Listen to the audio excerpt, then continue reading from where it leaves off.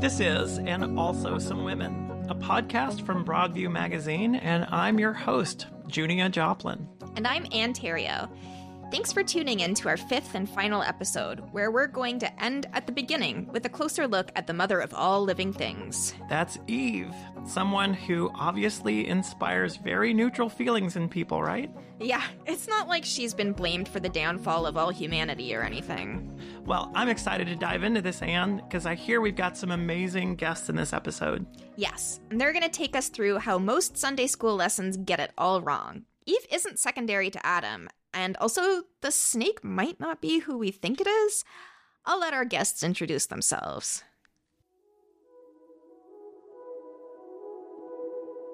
My name is Reuven Kimmelman. I'm a professor of classical Judaica at Brandeis University, and I'm also a rabbi of a congregation in Brookline, Massachusetts. I'm River Cooknita. My pronouns are she and her.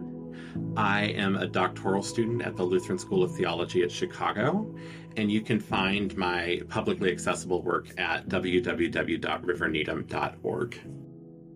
And then there's the subject of our episode, who almost needs no introduction. But for those who could use a refresher, let's do a quick Sunday school review. God, of course, creates Adam first and then makes Eve. A snake appears and tricks Eve into eating the fruit of the only forbidden tree in the whole Garden of Eden, and then Eve entices Adam to eat the fruit. God finds out what happens and kicks the unfortunate pair out of paradise and curses them and all their descendants to pain and misery. And the Christian interpretation of Eve's role in this story has traditionally been less than flattering. She's seen as introducing sin into the world, which helped give rise to the doctrine of original sin, which is the idea that all humans everywhere are born with a tainted nature. She's also viewed through this highly sexualized lens, with the idea that offering Adam the fruit was a kind of seduction and that her main sin was sexual in nature. Well, when in doubt, throw some sex in, I guess. And, of course, there's this idea that women are secondary to men because Eve was made from Adam's side and because she was the first one to eat the fruit. Absolutely. Here's River speaking a bit about how Eve was perceived in the church that she grew up in. I grew up in a fundamentalist tradition, and there, Eve was deceived. Eve was the weaker partner. That meant that women needed to be subjugated to the will of men, and they were functioning almost as second-class citizens. And that's one interpretation that I think is common in sort of more conservative Christianity, although maybe not quite to the extent that I just said. It's certainly common in the type of Christianity that I was raised in. It's also infantilizing, but I guess that's the point, to treat women like disobedient children as a way of controlling them. Yes, it's such a twisted use of the creation story. Reuven really thinks that people get Eve all wrong, starting with how we understand Adam's gender before God even created Eve. Eve is probably one of the most misunderstood characters in the Bible. Almost everybody thinks she's secondary to creation. The popular understanding is that the original entity was male, and female is a supplement to the male, and therefore secondary to it. This is a misreading of the original Hebrew. The original Hebrew says the original entity was male and female. Now, the problem is that Hebrew has no word for it, and the default gender in Hebrew is male. Therefore, when it says God created it, people translated God created him. The trouble with that is the it is called male and female. So the original entity was a humanoid. He came from, or she came, or it came from the Adamah, which is earth, therefore called Adam. So one word for earth in Latin is humus. So we should call the original entity humanoid or android. Now this android was overwhelmingly lonely. So what did God do to solve the problem of loneliness? Split it in two. The female we merged out of the android became the sidekick of the remaining part, which was the male. Now, I love this idea as Adam as this lonely human thing, this androgynous android, adrift in the first week of creation. I know it's not quite right, but I'm picturing Data from Star Trek looking lost and asking, you mean there's no one else like me? Yes. I find it fascinating to think of Adam as this ungendered person, or really an all-gendered person. It's tempting to say that that feels like a modern concept, except obviously it's not. Actually, River has a really similar take on Adam's gender pre-Eve, and she puts her own fascinating spin on the story. I think of Eve's story as having three parts. The first part is Adam going through all the animals that God had created, and then there wasn't a helper found. And so God does what I think of as the first gender confirmation surgery and goes into this androgyne Adam and pulls out a rib and makes what is called an Isha, or a woman. My experiences as a trans woman, I see Eve as the first trans woman, as one of my ancestors in faith, because when I think about transgender people, I think about anyone who was assigned a gender at birth and lives according to a different gender, and has recognized that they are a different gender. That's what happens with Eve and with Adam. There's this sort of androgyne character that has no gender, that is just a person, just a dirt person, and then they are broken apart into Ish and Isha, and we have the first two trans people, a trans man and a trans woman. Wow. River and Reuven's interpretations are so thought-provoking. And both of them explain the same central problem, this idea that the original version of Adam is just not happy, and that all the unhappiness is resolved by separating out Eve. And River pointed out that Adam, before Eve, exists without any kind of gender framework. She refers to that version of Adam as a being that bees, without any sense of needing to perform gender. Yeah, of course, because there's no one to perform gender for. Exactly.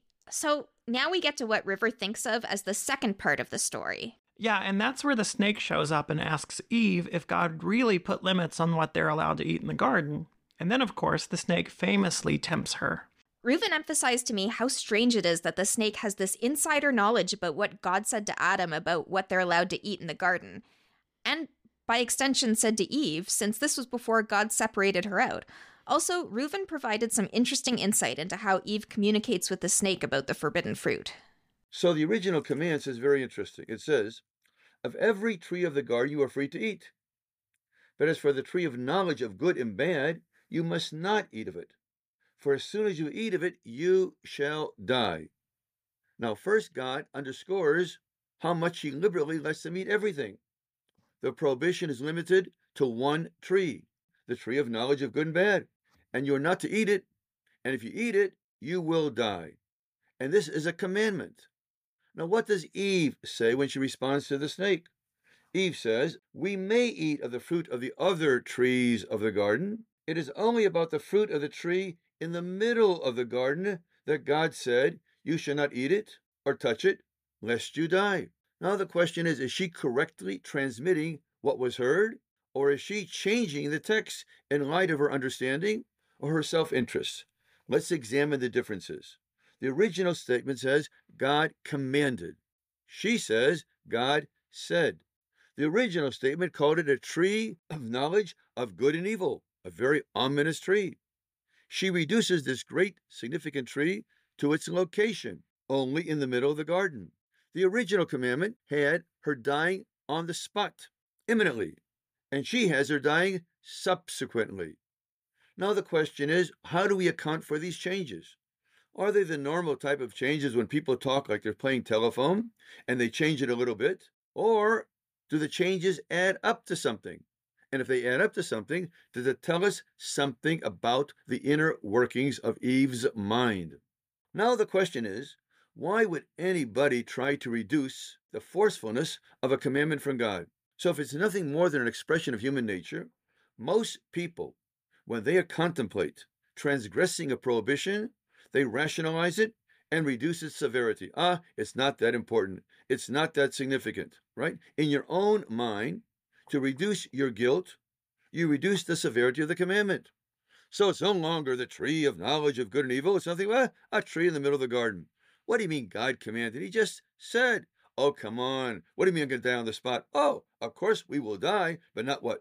No. So that means already she has reduced the significance, and she's calculating her self-interest. Before, she thought the tree prevented her from dying. And when she was thankful to God to say, don't eat it, it's like what? Poison.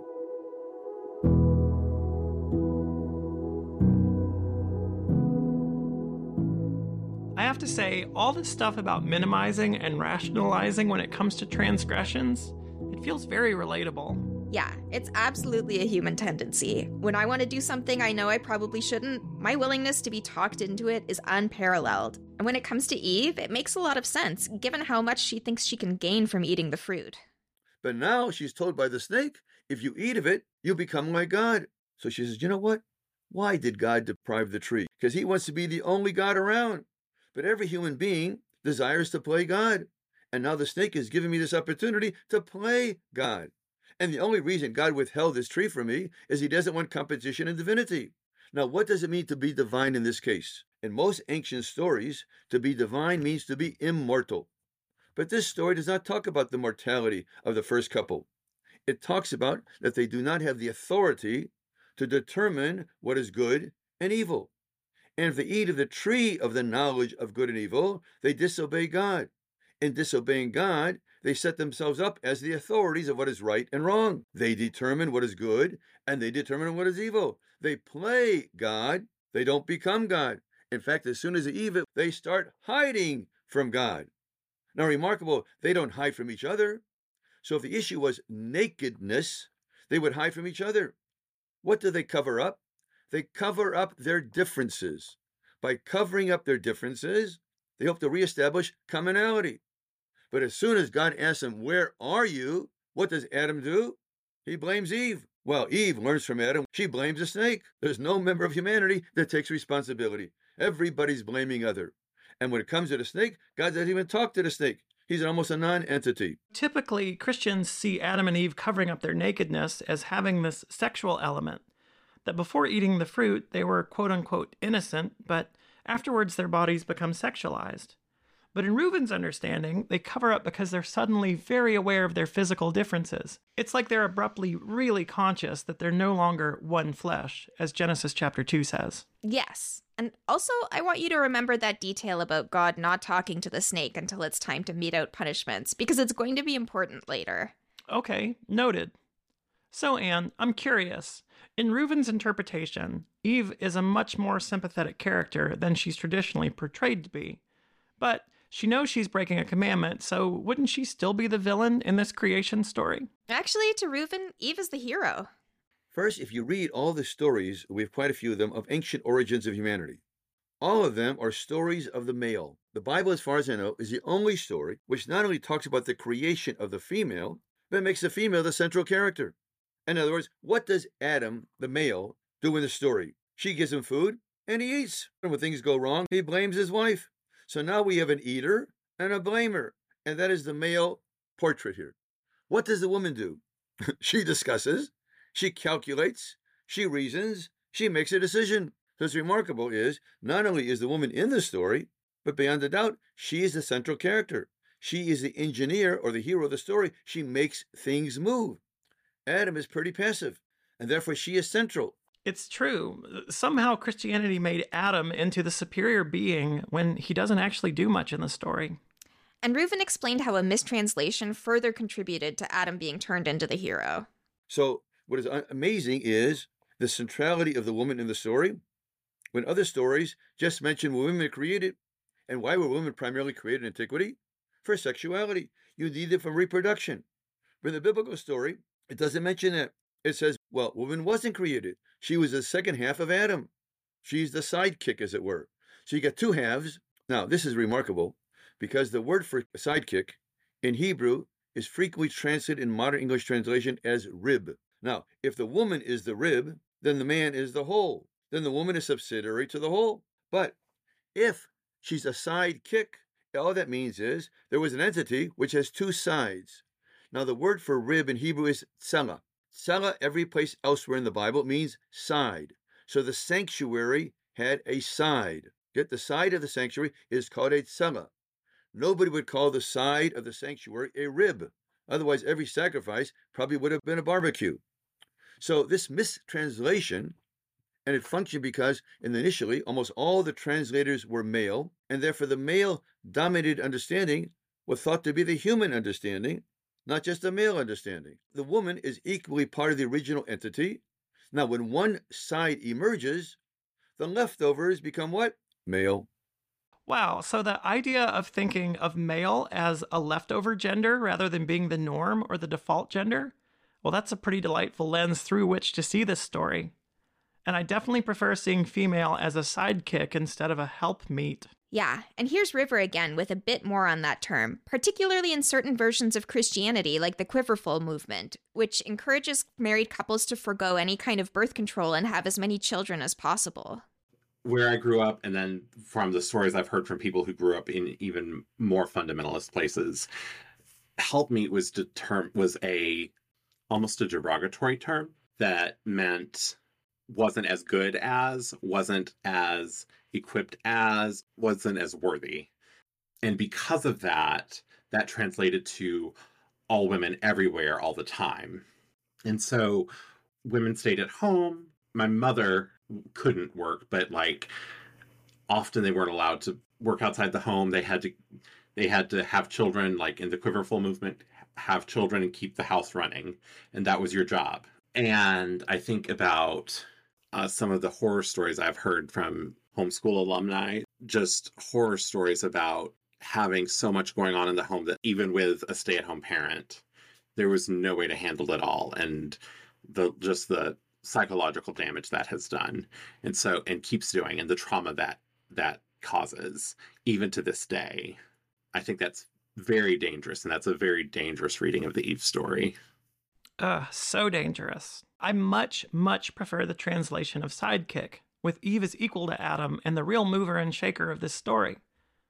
But when do we get back to the snake, Anne? You mentioned it might not be who we think it is. Soon, I promise. First, we have to take a journey through a whole lot of dad jokes.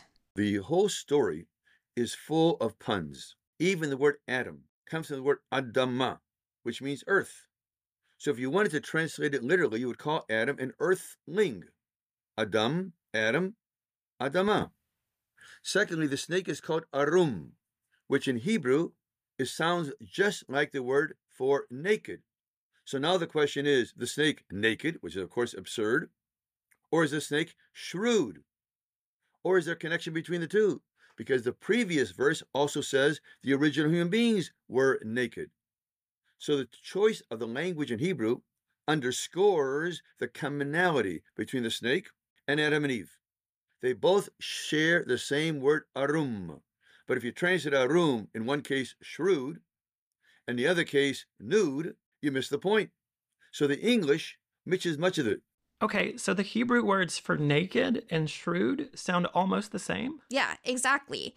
So the last verses of Genesis chapter 2 specify that Adam and Eve are naked, and then in the first verse of Genesis chapter 3, the snake is called shrewd. So if you're hearing it in Hebrew, the play on words is very clear.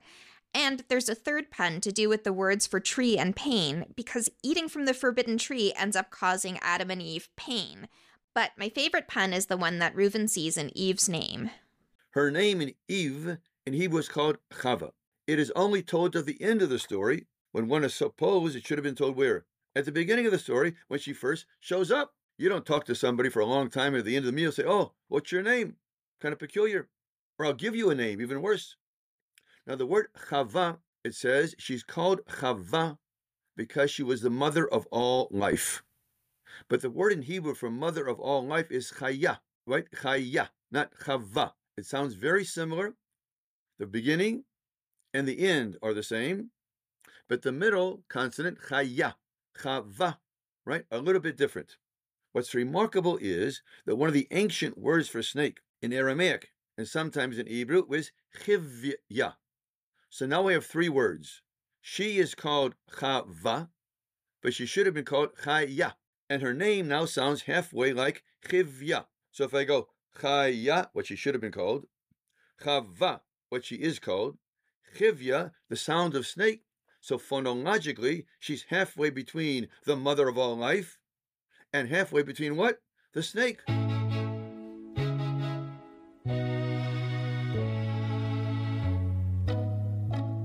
Okay, I am desperate to know what comes next. So, Anne, what does Reuven make of all this wordplay? Well, first he uses it to give Eve an amazing nickname, Princess Snake. The snake part has been explained, and Princess, that's just his own addition. And then things go in an even wilder direction. So then I asked myself the question, why is she called Princess Snake? Very peculiar. So I asked myself, who was she talking back there? Was she talking to a real snake? Or was she talking to her namesake? Maybe she was talking only to herself, and she's reflecting the human desire to play God, to replace God, to be among those who what? Know good and evil. Now, to know is not just intellectual. It means I know the source of. I determine what is good, and I determine what is evil.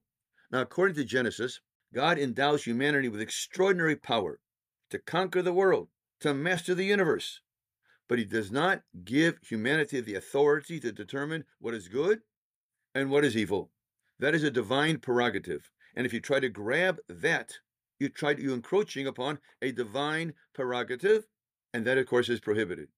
So the play on words, and reason you play on words is because you play on words because you realize that things have multiple meanings. And when you only take it as a single meaning, you misunderstand the import of the full word. So her name is Eve, which is really Chava, which sounds like Chivya.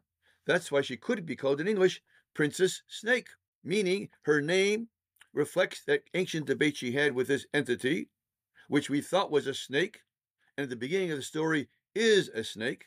But if it really was a snake, when God asked Adam the question, where are you? And then he asked Eve the question, what have you done? He should have asked the question to what? The snake. She is, or the snake is, the third partner in the crime. But God does not deign to talk to the snake, because he knows, although we don't know yet, that the snake ain't real.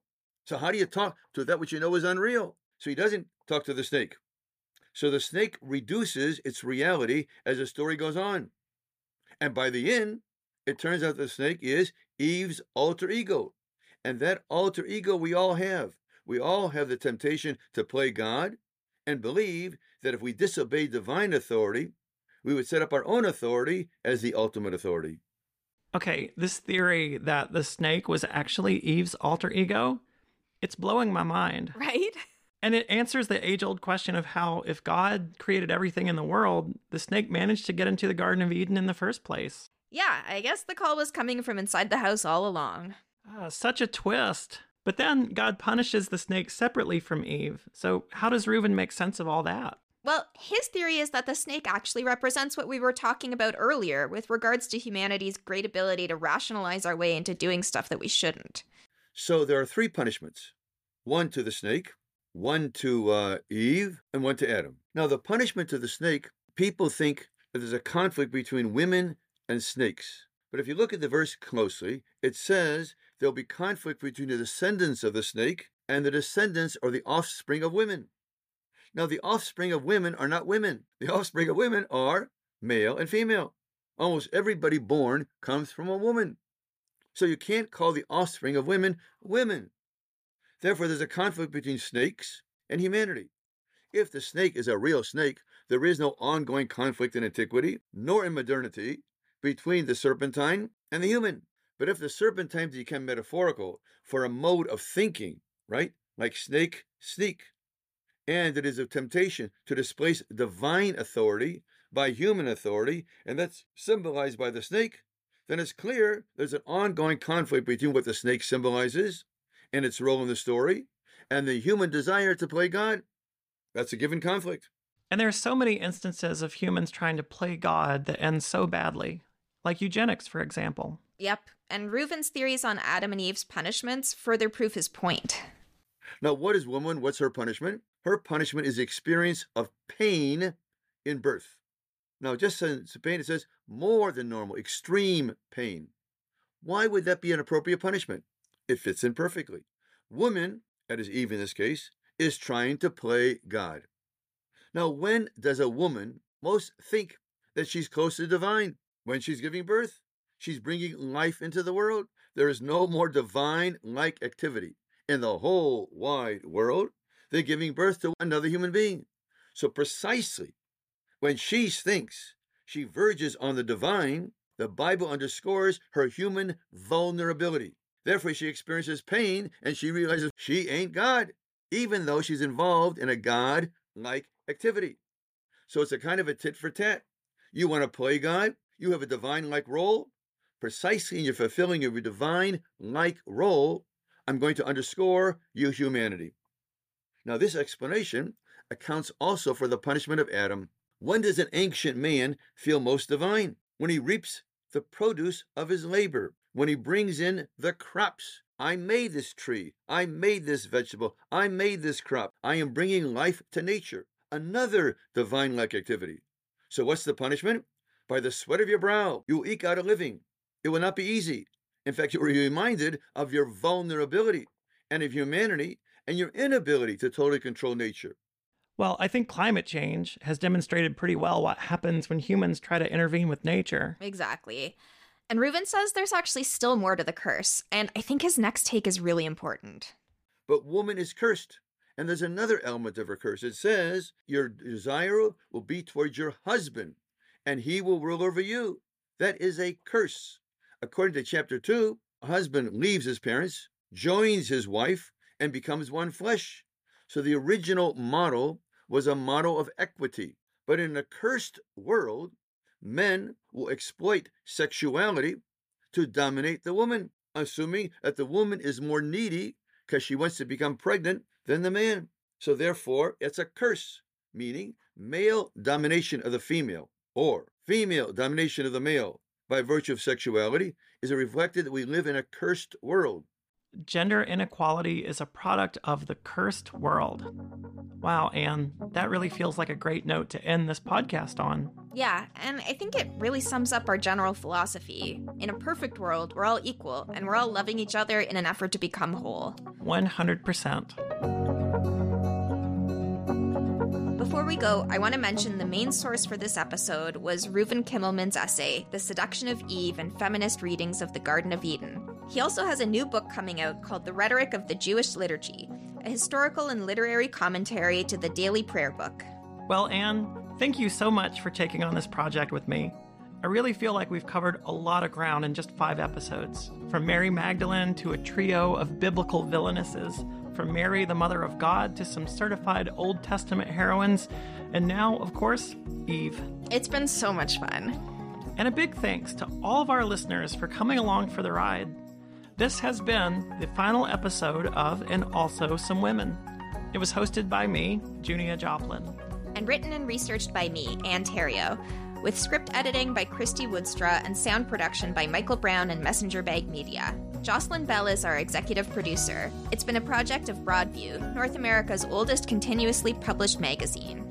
And Also Some Women was made possible by a generous gift from Reverend John Perigo and Reverend Dr. Lillian Perigo. Lillian Perigo devoted much of her vocation to advancing feminist theology, and this podcast is inspired by her life's work. Well, dear listeners, this has been Broadview's first ever podcast. But if enough of you out there enjoyed it, it doesn't have to be the last. So I want you to leave a review, tell your friends about it, and be sure, if you haven't already, to subscribe. That way, if we come back for another season, you'll be the first to know. Thanks for listening.